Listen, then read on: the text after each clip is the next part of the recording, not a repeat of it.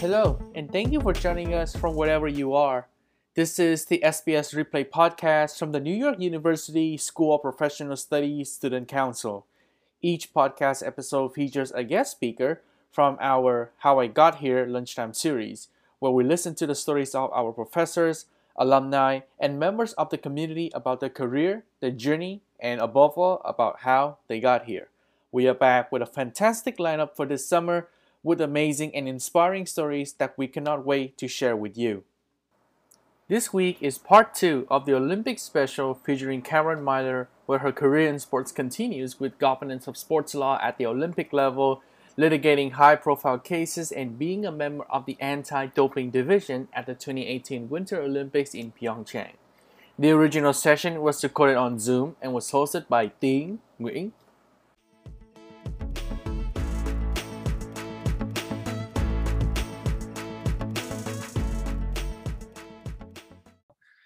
Before we start, so a very big and happy summer to everybody. We are just 15 days away from the start of the Tokyo Olympics. Pretty much we just wrap up the Olympic and the Paralympic trials for mostly all teams. They have been all over national television this week. So that's a really good way for you to get to know who is representing Team USA and basically know who to root for. So that was very exciting.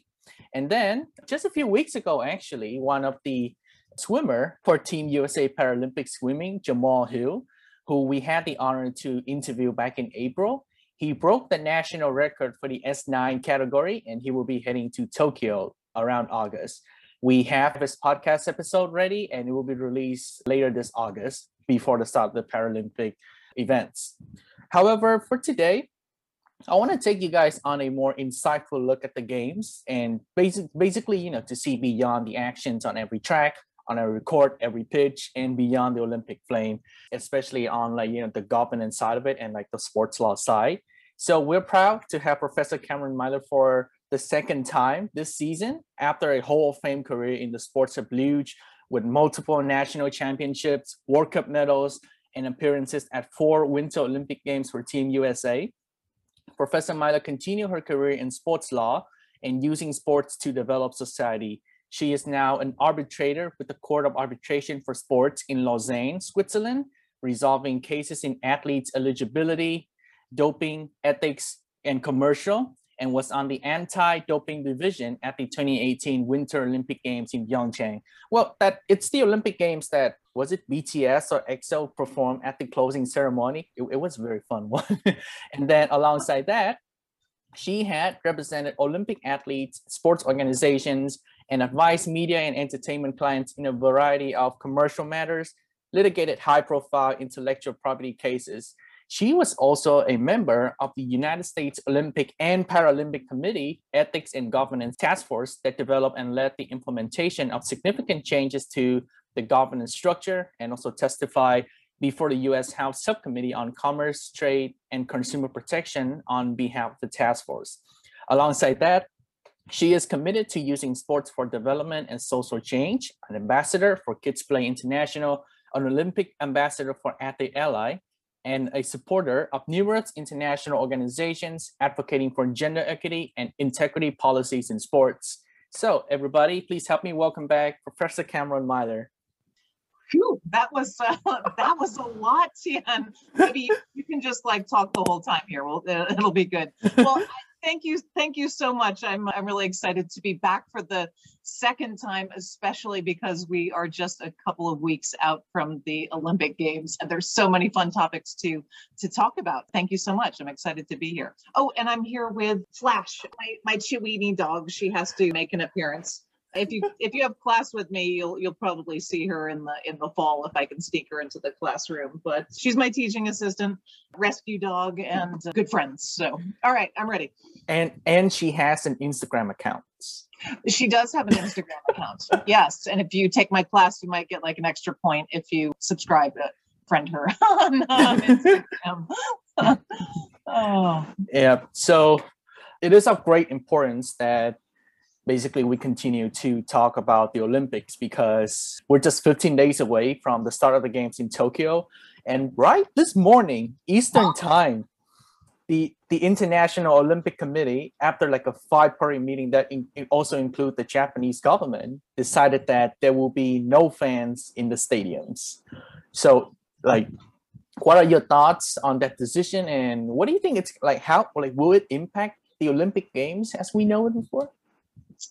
Well, it is really difficult to imagine what this Olympic Games will be like as an athlete. I understand that it's the International Olympic Committee, Tokyo 2020, which is the organizing committee for the Olympic Games in Japan, getting everything ready for this great event that's coming up, and the Japanese government, everyone trying to make decisions that will provide an environment that is as safe as possible for everyone. I mean, none of us have ever experienced anything like this before. The organizers of the event have not experienced anything like this before at an Olympic Games, and it's a really tough decision. So I don't think they made it lightly, but there are concerns about the number of people in Tokyo, particularly Japan generally, but more so even in Tokyo, who have contracted the virus recently. So I think there's now a state of emergency in Tokyo, and they just want people to be as safe as possible. But that being said, having competed in 4 Olympic Games, I can't really imagine what it's going to be like as an athlete there. So first of all, when you walk into the opening ceremonies, for me, and I think for many athletes, that's the moment when you feel like, oh, I've actually made the Olympic team for my country. I'm one of the best athletes in the world. I'm here to, see what I can do on this world stage. And when you walk into the opening ceremony stadium and hear like the crowd, and it's the atmosphere that's created is in such a large part due to the excitement of the people in the stadium. And before COVID, the interest of the Japanese people to buy tickets to go to whether opening or closing ceremonies or to any of the sporting events, and I mean from track and field and swimming, and gymnastics, the very popular ones, of course, to table tennis and archery and smaller sports. All of the tickets were sold out. So one, I think it will really impact the experience of athletes in the stadium, of course. And then the organizers are going to have to deal with refunding like millions of tickets. That is going to be a logistical challenge. And then, if you are one of the broadcast partners like NBC is in the United States, they pay billions of dollars to broadcast the games in the United States on a variety of TV networks, online, everywhere. Part of what they are showing the American public, those of us who are watching at home, you're seeing the sporting event, but you're also seeing, the crowds and the parents in the stands and all of those people who have supported athletes over their careers, as they got closer to the games. So that will be missing. I think if that's the choice that needs to be made in order for the Olympics to actually happen in 15 days, then I guess that's what we're going to be left with. Definitely, and it is a very unfortunate situation for Japan, because like honestly nobody saw this coming, because like if we go back to like 2016 after the end of the Rio Games, and basically Japan made an amazing introduction. I think they got, like, if I remember, they got a great video basically showcasing like Japanese culture, and then they end the entire thing with, if everybody in the audience, like if you guys play like Mario, like Super Mario, basically at the end of that there was like a water pipe in the middle of the Maracana Stadium, and then the former Prime Minister of Japan, Shinzo Abe, basically appeared with like a red globe, like basically like representing the Japanese flag. And that was like, there were high expectations, but like nobody saw this coming. But I still think that like basically like you said, the power of sports, and like we can still see the emotions and like the competition. Like I think it's still gonna be like a great mark of basically like we're getting out of this COVID-19, we're getting out of this pandemic, and I think it will still inspire like a great generation ahead. Tiana, I agree with you on that. And one great thing about the Olympic Games is that there are always like unexpected performances. You know, athletes who have maybe never won a medal at a World Cup or World Championship, and they have this amazing performance on the day of their competition at the Olympic Games. So I'm sure we are going to see some, really great and inspiring stories from athletes at the games. We'll just be seeing those from home and our, TV or phone or whatever other device we're using to watch the event. So before we continue our conversation on your career in sports law, so is there an athlete on Team USA, any sports that you have been following and you're expecting to become like the breakout star of the Olympic Games in Tokyo? So, that's an excellent question. And I am actually going to alter your question a little bit because, when we watch the Olympics on NBC, of course, the network focuses mostly on American athletes, but this is, it's an international event. There are athletes from 206 different countries and territories around the world. And I like to kind of keep an open mind about, who are some, athletes, not just American athletes who might be really fun to watch. So I picked out a few. So one, I'm really interested to see how he performs, seeing that, Usain Bolt will not be competing, like who's going to be the next great sprinter. And there's an athlete from South Africa, Akane Simbine, and he's going into the Olympics as the fastest African athlete ever in the 100 meters. So he just ran this past week. So July 6th at a meet in Hungary, he posted a time of 9.84 seconds in the 100 meters. And so he's on fire. And I'm really excited to see what he does at the games. American athlete, not a breakout, but I mean, who's not excited to see what Simone Biles is going to do at the games? Unbelievable. She just gets better and better and better. And it's really extraordinary because particularly in gymnastics, it seems like athletes have a kind of a one Olympics window of being extraordinary, like being on the top of their game and doing like all of these incredible things. And this will be her second games, and as we've seen in the last month or so, she's doing incredible things. So I'm really excited to see what Simone does at the games. And then just a couple more points. The first out trans athlete will be competing in weightlifting. Laurel Hubbard was selected by New Zealand as a member of their weightlifting team. So I'm looking forward to seeing her performance. There's also a trans athlete on the US team for BMX cycling, but she's an alternate. So it's not clear whether she will compete in Tokyo or not. I think she'll go with the team and has the possibility to compete if one of her teammates doesn't. So I think that's going to be really interesting to see that the IOC and other international sport organizations are looking to make sports as diverse and inclusive as possible while keeping the playing field fair. I'm excited to see those athletes compete. And then finally in Tokyo, we've got some new sports on the program. So surfing, skateboarding, sport climbing, all brand new, have never been in the Olympics before. I think those will be like really fast paced and interesting to watch. Karate is on the program, and then baseball and softball are back on the program. They were previously out, but back in. So are you a baseball softball fan? I actually went to like baseball games in both in Japan and both in America. And Japanese baseball games, it's so much better, right? Yes, like I went okay, I love the Mets, but American baseball game, it's just like you're sitting there.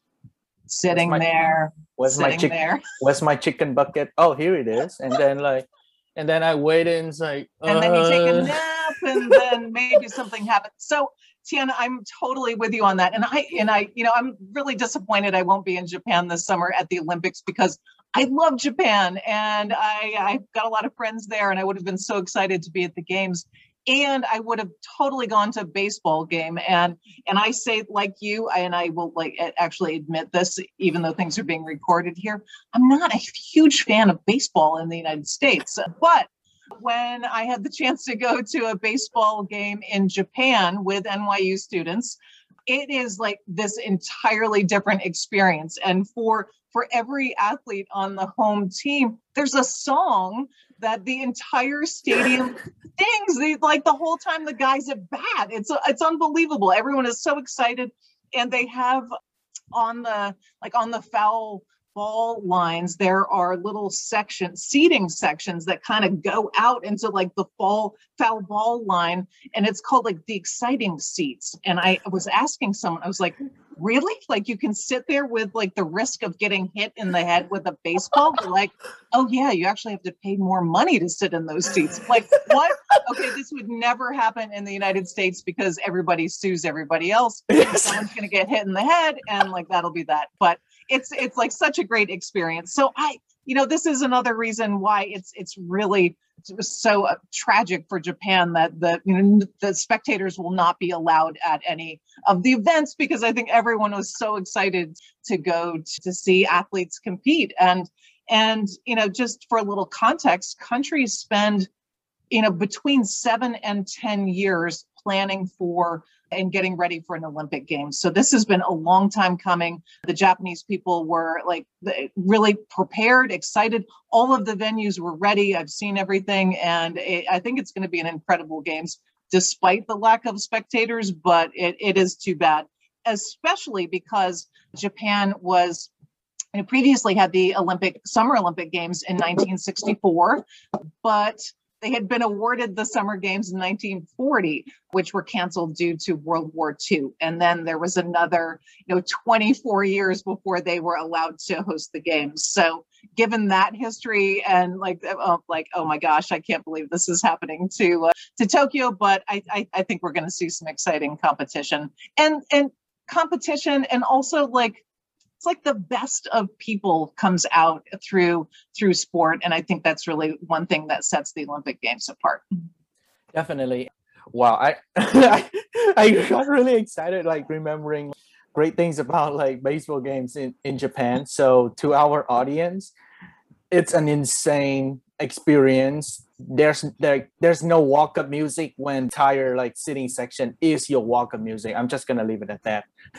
So I think like I'm gonna take our conversation to your work beyond the luge track. So after a Hall of Fame career, championships and like national titles, and also like going to the Olympics 4 or 5 times, 4 times, Yeah, 4. 4 times.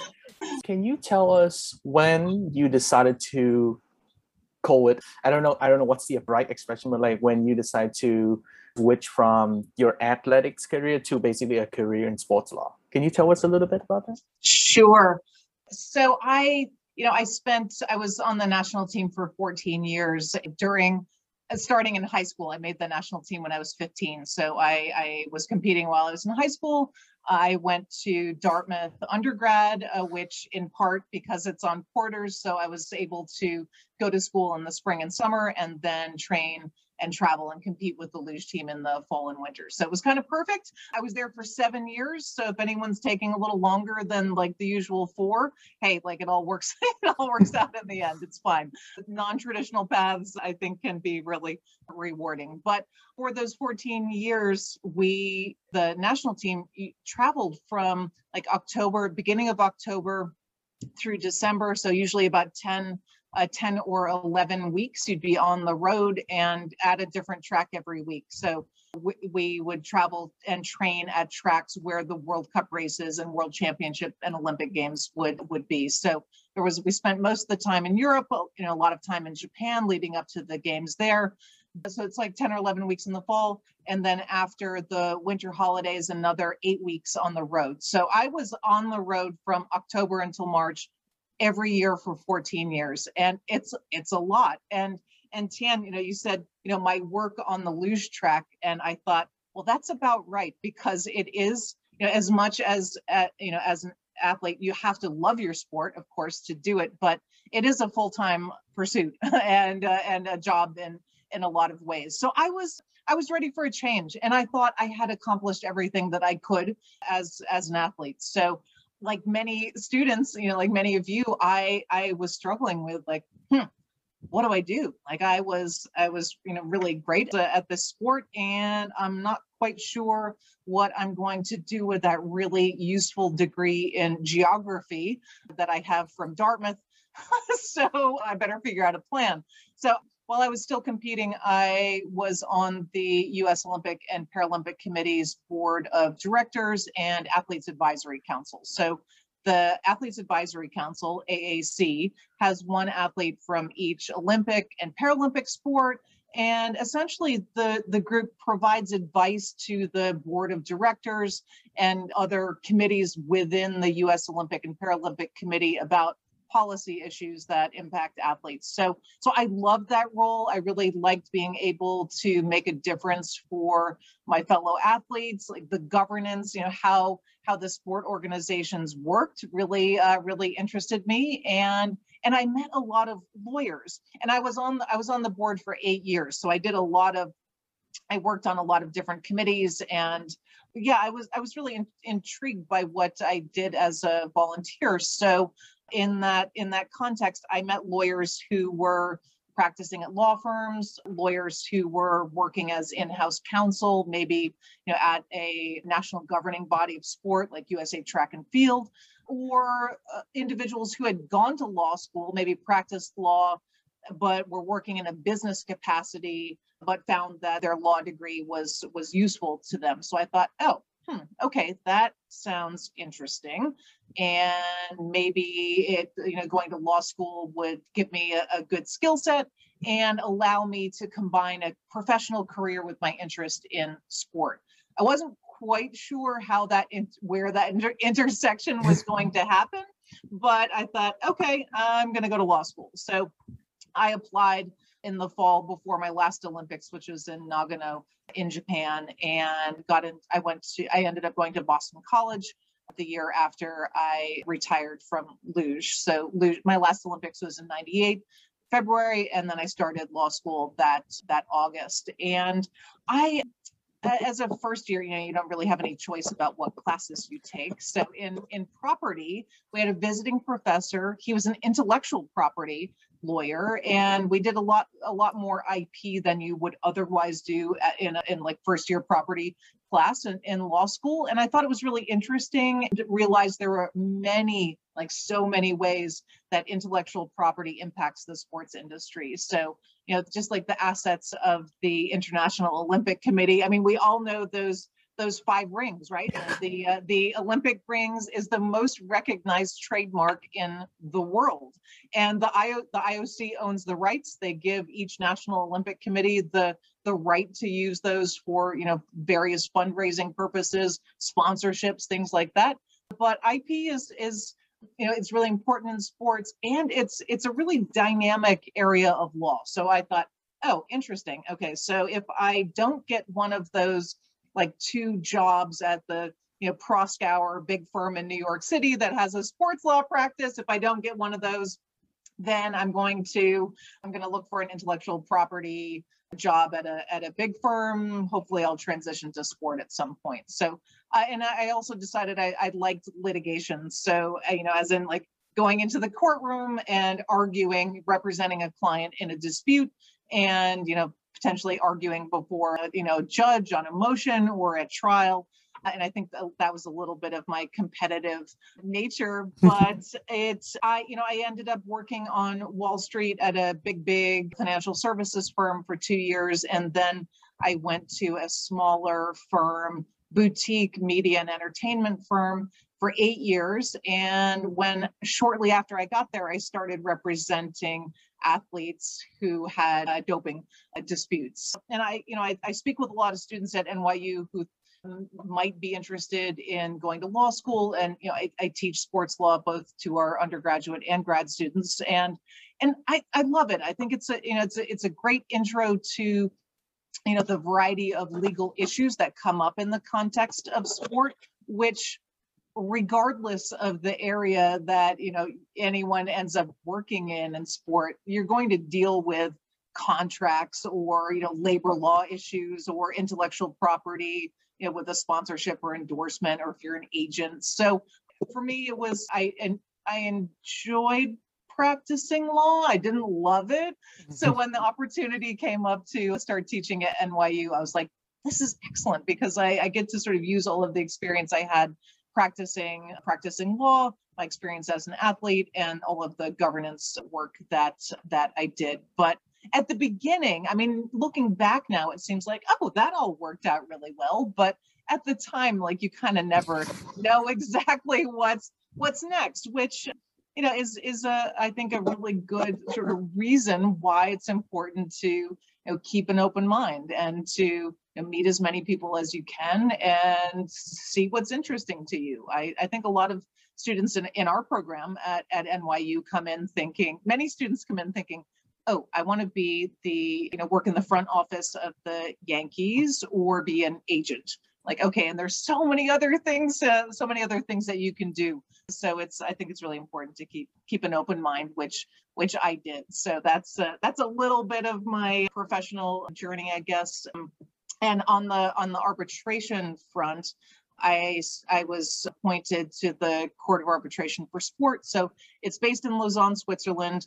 CAS essentially decides sports-related cases. They might be eligibility cases, certainly a lot of doping cases, and then soccer, a lot of football, soccer, wherever you're based in the world, commercial cases. So, transfer of players from one team to another.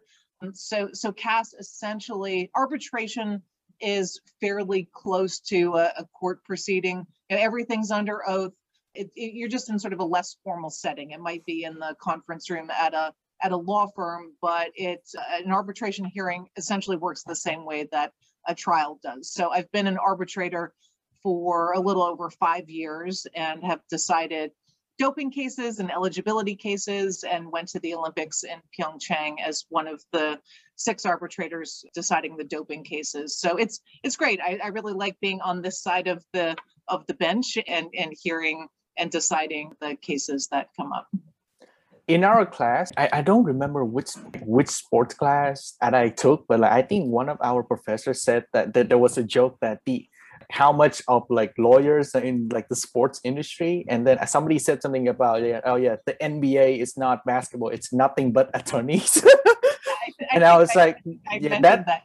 Well, it's true, and there are so many lawyers in sports, and it's a rigorous degree. It's a great education, and it really helps you sort of be able to analyze a whole variety of situations and issues, not just legal problems, but a whole wide range. And it's sort of another layer of credibility.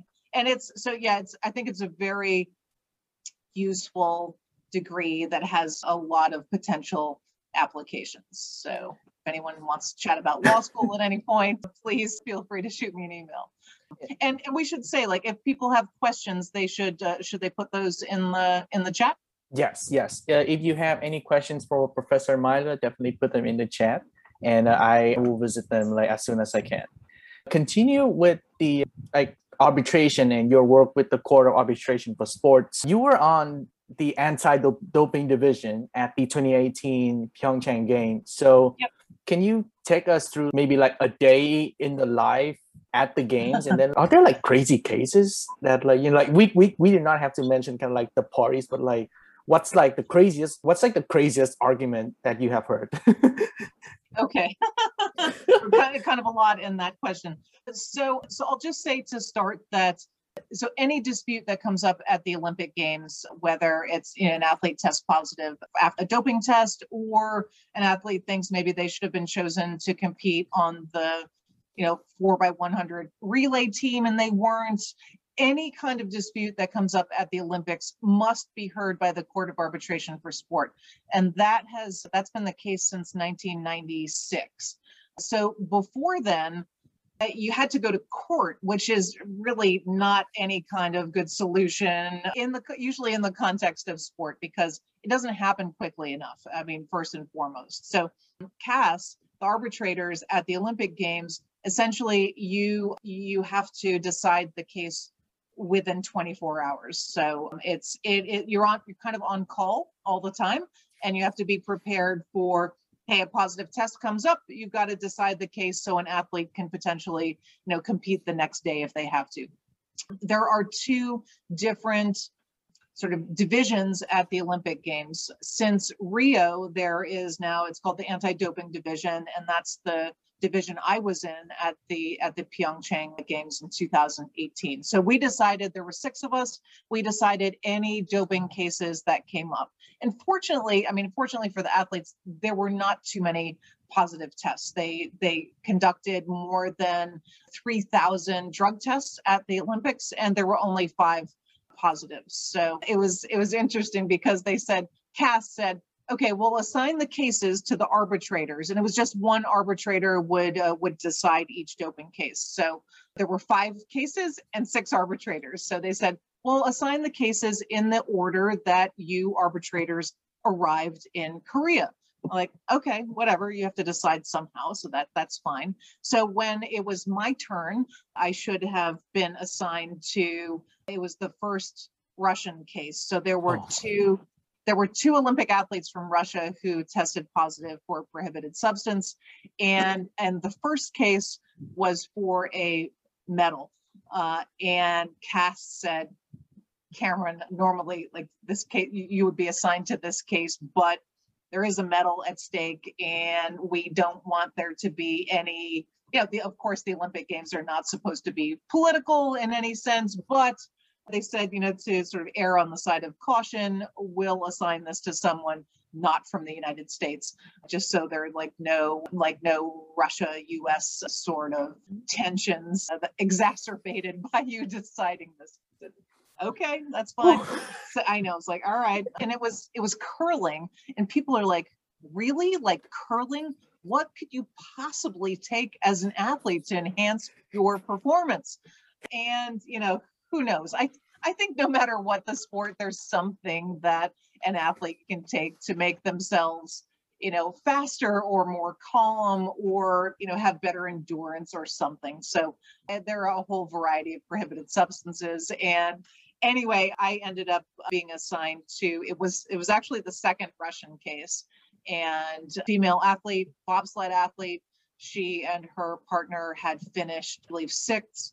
And then she tested positive for a substance. So we were notified of the case. It was the Friday before the closing ceremony. So I learned about the case at about 8:00 in the evening, and I had to write up the papers. And so it was kind of like, okay, like we're kind of, getting you've got a limited amount of time to get your assignment in or, finish your work. And I was up not like all night long, but I was up, really late working on the papers. Her lawyer had only until like 8:00 the next morning to make a response.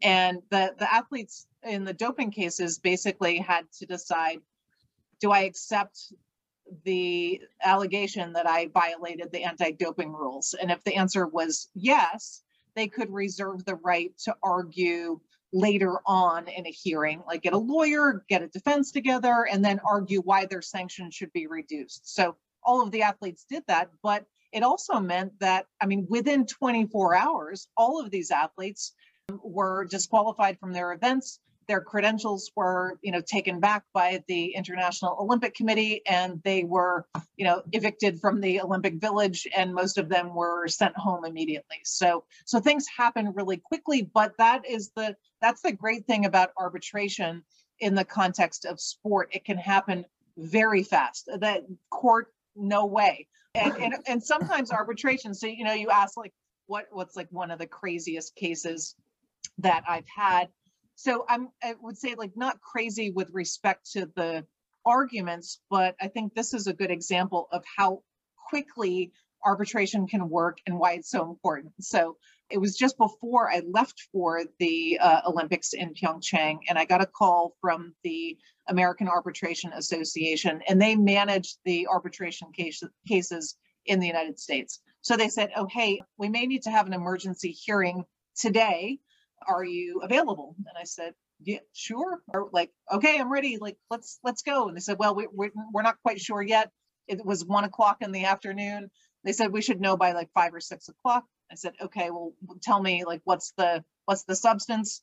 And this will after this we will probably segue into Sha'Carri Richardson. But Definitely.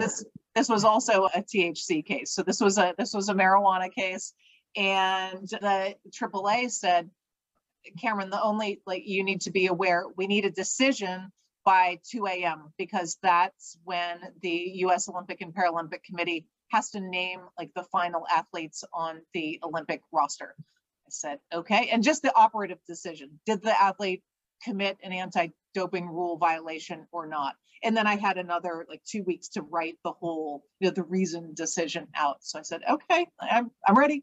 And I heard from them at about 6 p.m. They said, okay, we need to have the hearing. I got the submissions from the athlete's lawyer at about 7:30 in the evening.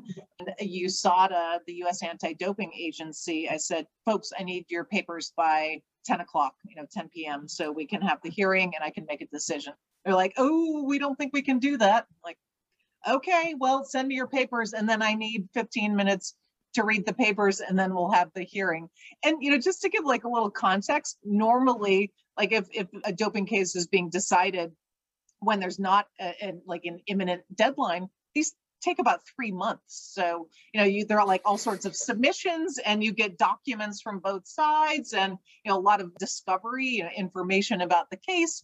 And then there's like a whole hearing and it's a much longer process. So I got USADA's papers at about 10:15. We started the hearing at 10:30. And I remember exactly when the hearing finished because I thought, oh my gosh, I have 49 minutes to decide if someone's going to go to the Olympic Games or not. So I decided that, given the rules and how the interpretation of the rules, I decided that he had not committed an anti-doping rule violation, in which case, like, those decisions are not published.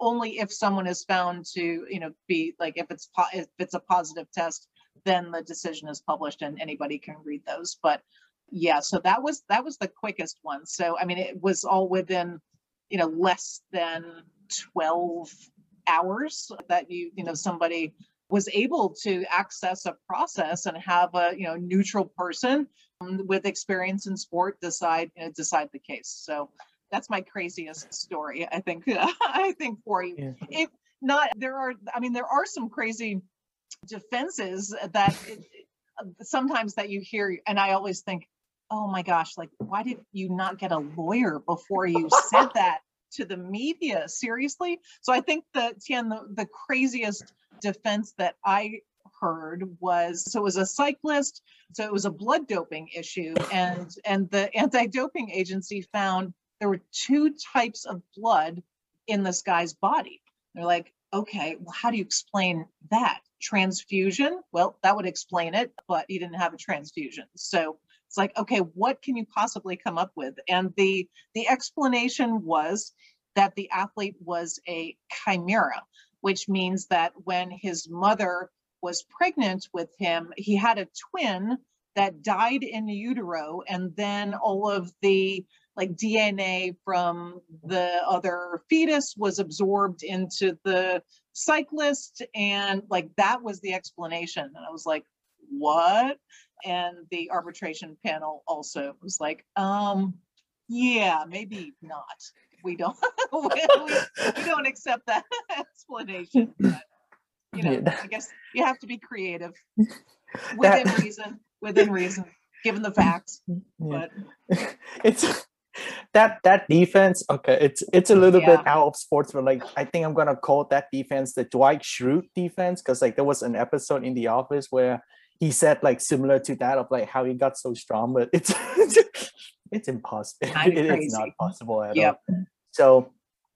So you mentioned earlier that we're gonna transition to Sha'Carri Richardson, who has been dominating like all the news recently. So just to give a little bit of background to everybody. So a few days ago, she was given a 1-month suspension from the US track and field team after her doping test found that she was positive to okay, I'm gonna butcher this with cannabinoids, or basically like marijuana. So she was primed for a gold medal in Tokyo, but it's like with that suspension, and eventually she got off the team eventually. So all of the emotions, all the tweets aside, let's go into this from like a law perspective. So can you explain a little bit on why the ban was given? And then also we mentioned about words like substance and then also anti-doping agency. So let's talk a little bit about the prohibited list, WADA, and yeah,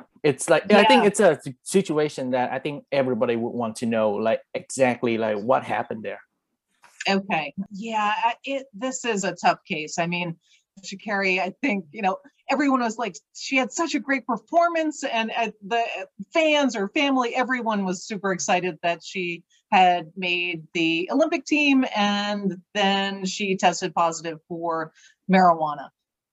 So I know a lot of people, and maybe folks on the call, but certainly sort of, generally in the media, a lot of people have been saying like, seriously, like that's crazy. Like, of course she should be able to go to the Olympic Games. It's just some marijuana.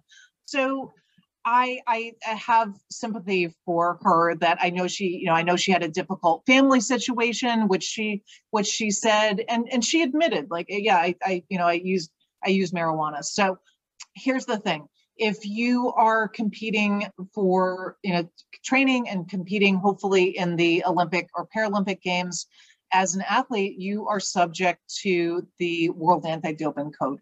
So it's a set of rules. The World Anti-Doping Agency was first created in 1999 as an independent agency to come up with rules that apply to everybody. So before that, like each country, each sport had different rules, different sanctions, different lists of substances you weren't allowed to take.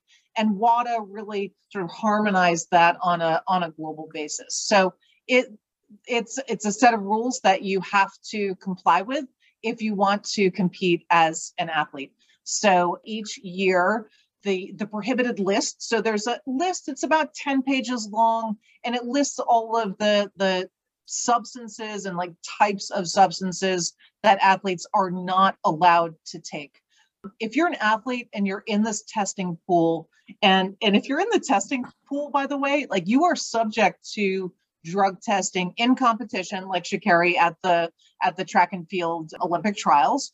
And you're also subject to out of competition testing, which literally means 24/7. An anti-doping agency can send they're called a DCO, a drug control officer, to your house and ask for a urine and or blood sample.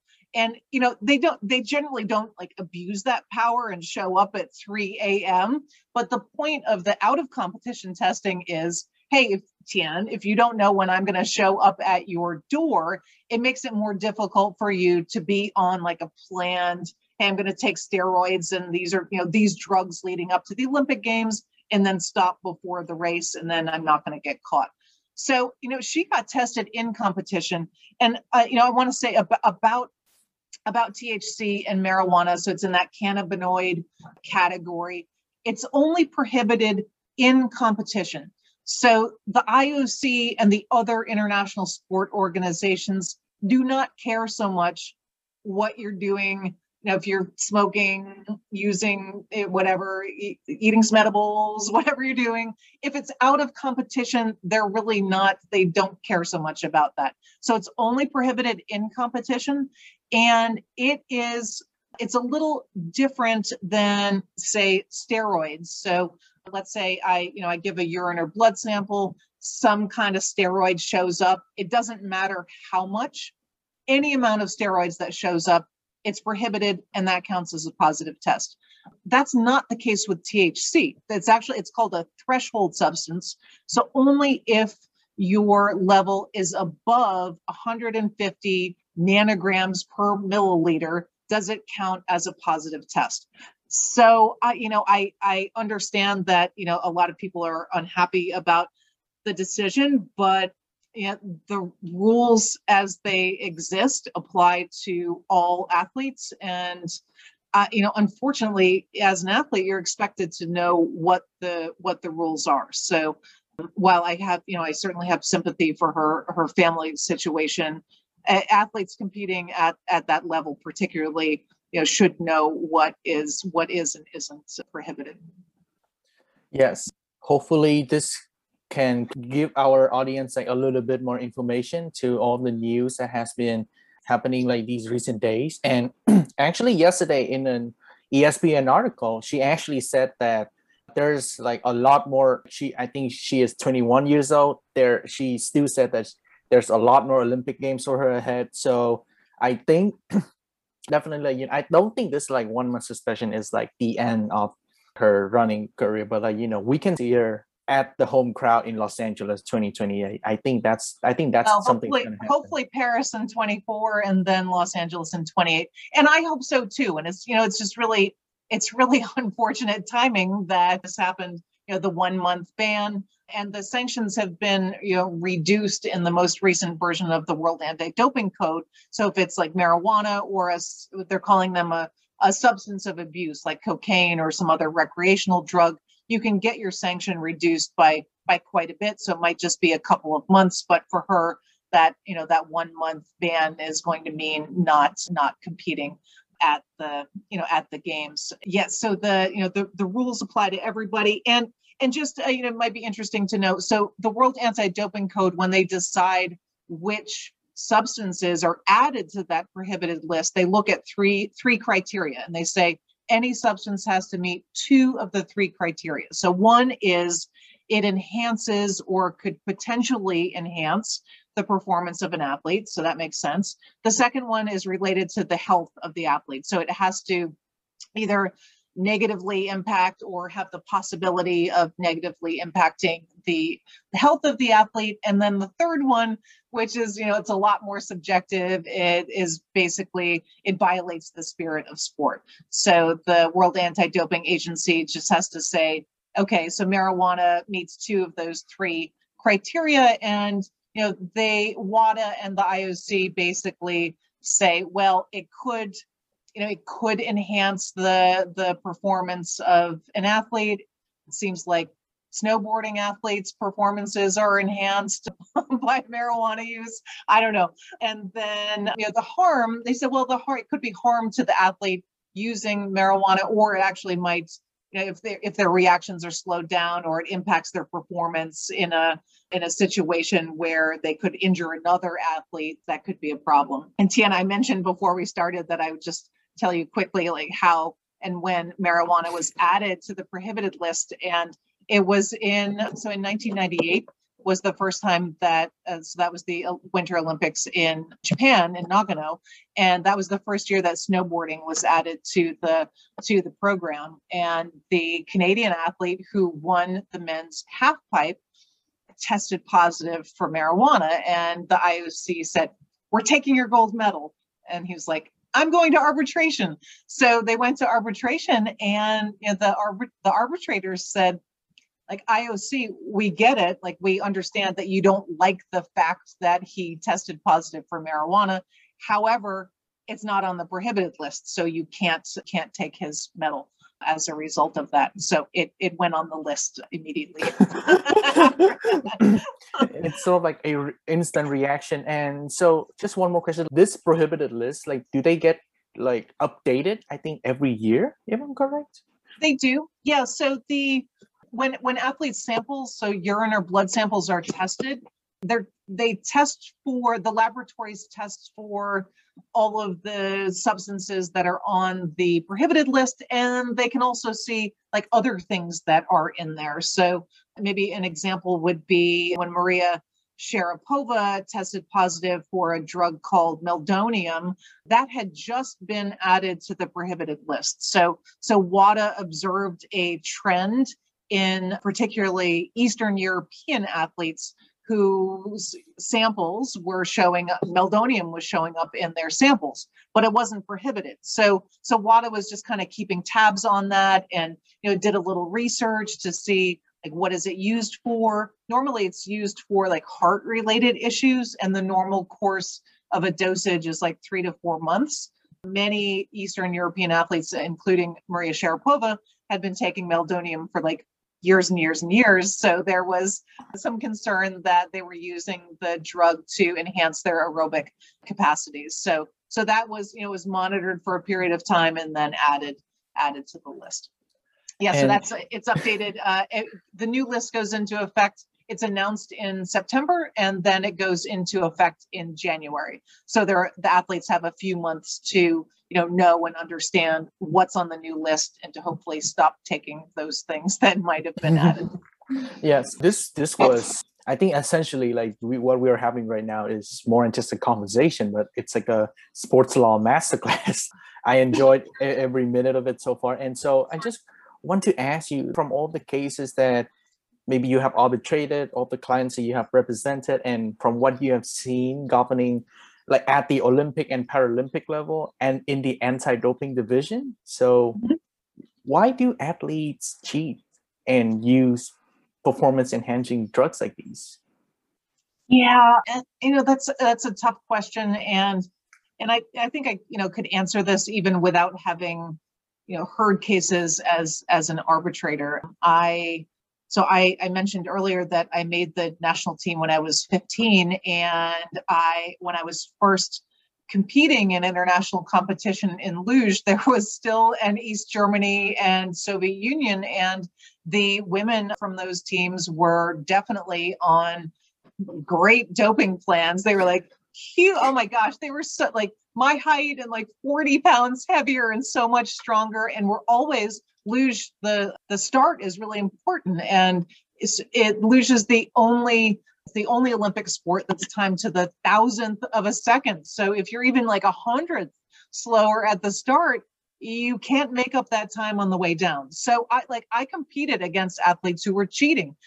So why do people cheat? So they can win, so they can perform at a higher level than they would have been able to otherwise. I think in more recent years, the last 10, 20 years, athletes, there are more opportunities, more commercial opportunities if you are the best or the second best, or like in the top 3. So maybe you have an opportunity to get a sponsorship deal or an endorsement deal, or enough money from your sponsors to continue to compete. So there's that, to be the best, to be the fastest. I think there's all of that, which my best at the Olympics was 5th. And I have to say, for a long time, I was really disappointed that I didn't win a medal at the games. But I can say, quite proudly so, that I went to each of those games. I did the best that I could on that day. And, I gave it everything that I had, not everything that me and steroids had. So I did the best that I possibly could. I had an awesome career. I'm so thankful for all of my experiences in sport, and it definitely has impacted my personal life, my professional life, what I do at NYU. So it's all been like a really incredible experience, thankfully, without any drugs involved. Yes, I think that's a great way to basically summarize why athletes should stay away from doping and performance enhancing drugs. Exactly like you said, it's about what I can do, not me and the drugs can do. I think. And I'm gonna print that. I'm gonna put it on my wall. Yeah.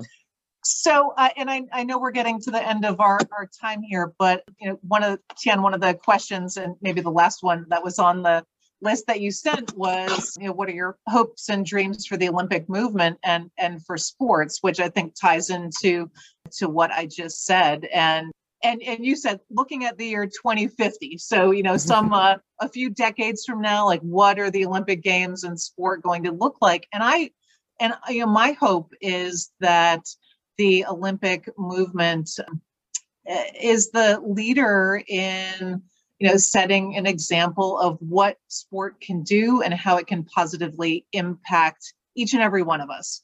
It is, I hope that sport will continue to showcase the best that each and every one of us can be, whether it's as an athlete or as a student or whatever you're doing in your everyday life, because that's something that as an athlete I certainly was striving for all the time, to be the best that I could, and to challenge myself every single day.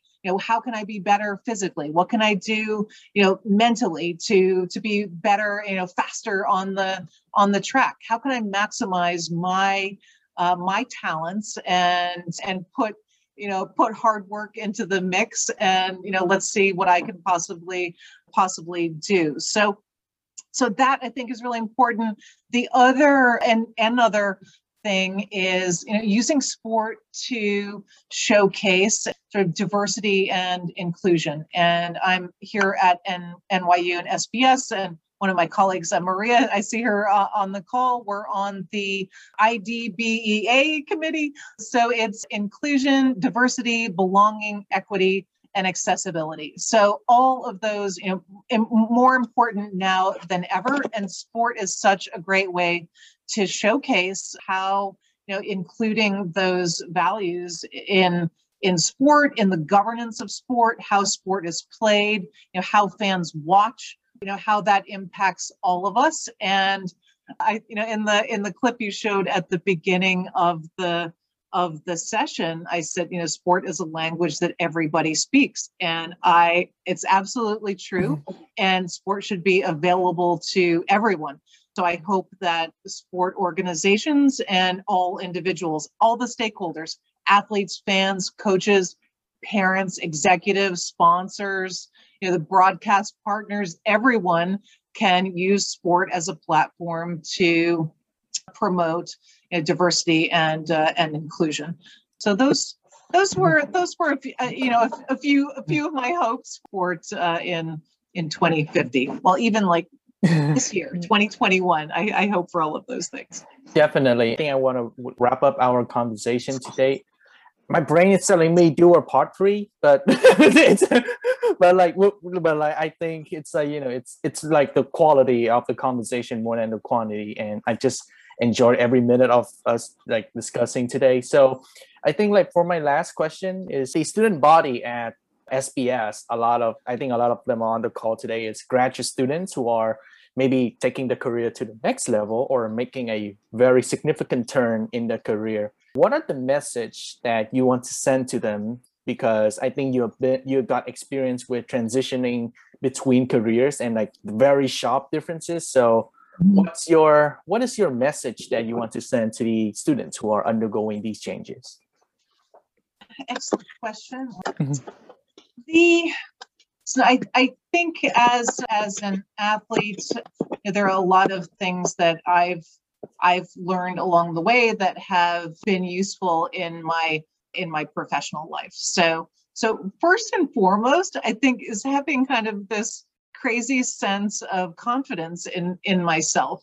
It's like you have to believe in yourself, because if you don't, other people certainly are not going to. So believe in yourself always, and be in charge of your professional development. Again, you're the person, whatever, on the sled driving yourself down the track, or at the helm. You're the person responsible for making the decisions. So you have to be really proactive about what you do, who you network with, doing research, and doing some work on and sort of thinking about what it is that makes you happy or is a good fit professionally. A lot of times students will come and say, Professor Meidler, what do you think I should do for an internship?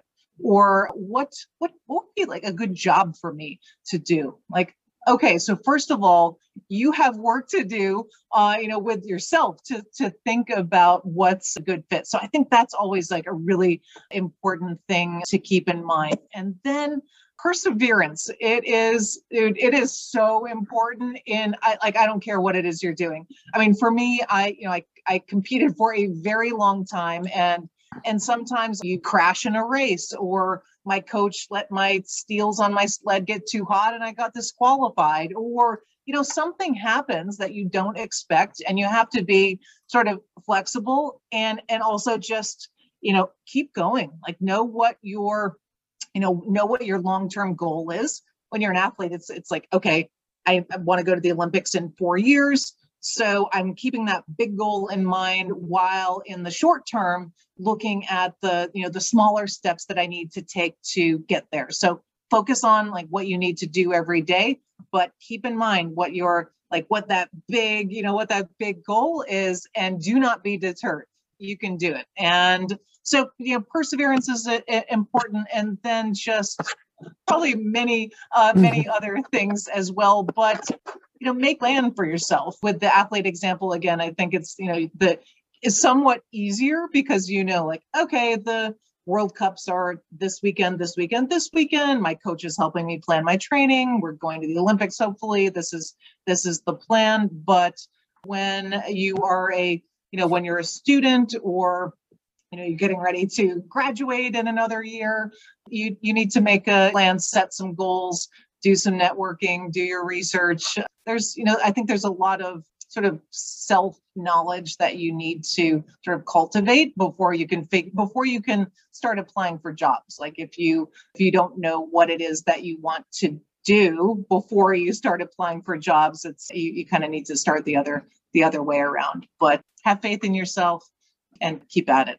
I know everyone here is like super talented, committed, and going to be great in whatever professional path that you take. So put my email in the chat. If I know there were a couple of questions that we didn't quite get to. So if anyone has any questions, please feel free to send me an email. I'm happy to chat on email or Zoom. And if we do Zoom, then you can see my dog again. and then we'll be back in person in the fall, which is going to be great. So, and also I just want to mention while we're on here, if anyone wants to be involved with women in sports, we're going to plan some events for the fall, organize speakers, and do some exciting programming. So please shoot me an email. I think those are all of like my promotional messages. So thank you for the great advice, and also lots of activities happening for our Athlete Tish Institute this fall.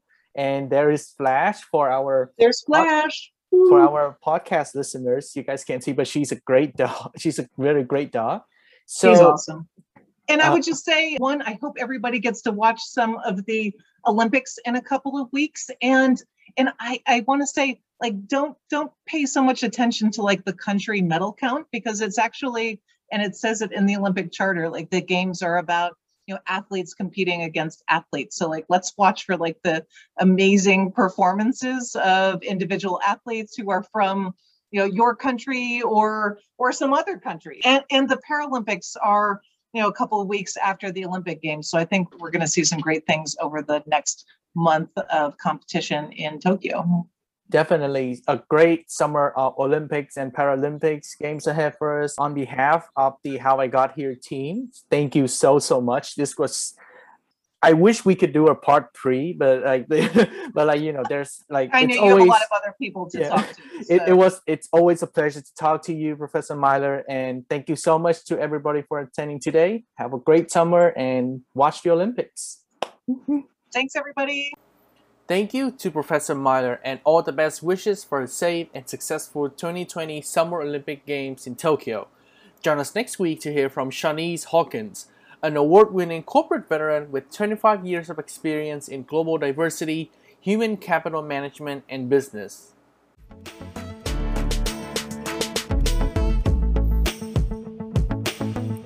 The SBS Replay podcast is produced by the students of the NYU SBS Student Council with Ali Weaver, April Cardena, Ariana Olivas, Catalina Mejia, Christine Long, Evelyn Tai, Jay Chandiramani, Jessica Blodgett, Jesse Kim, Justin Choi, Maya Kwok, Sam Fox, Sanjana Penmatsa, Ting Nguyen.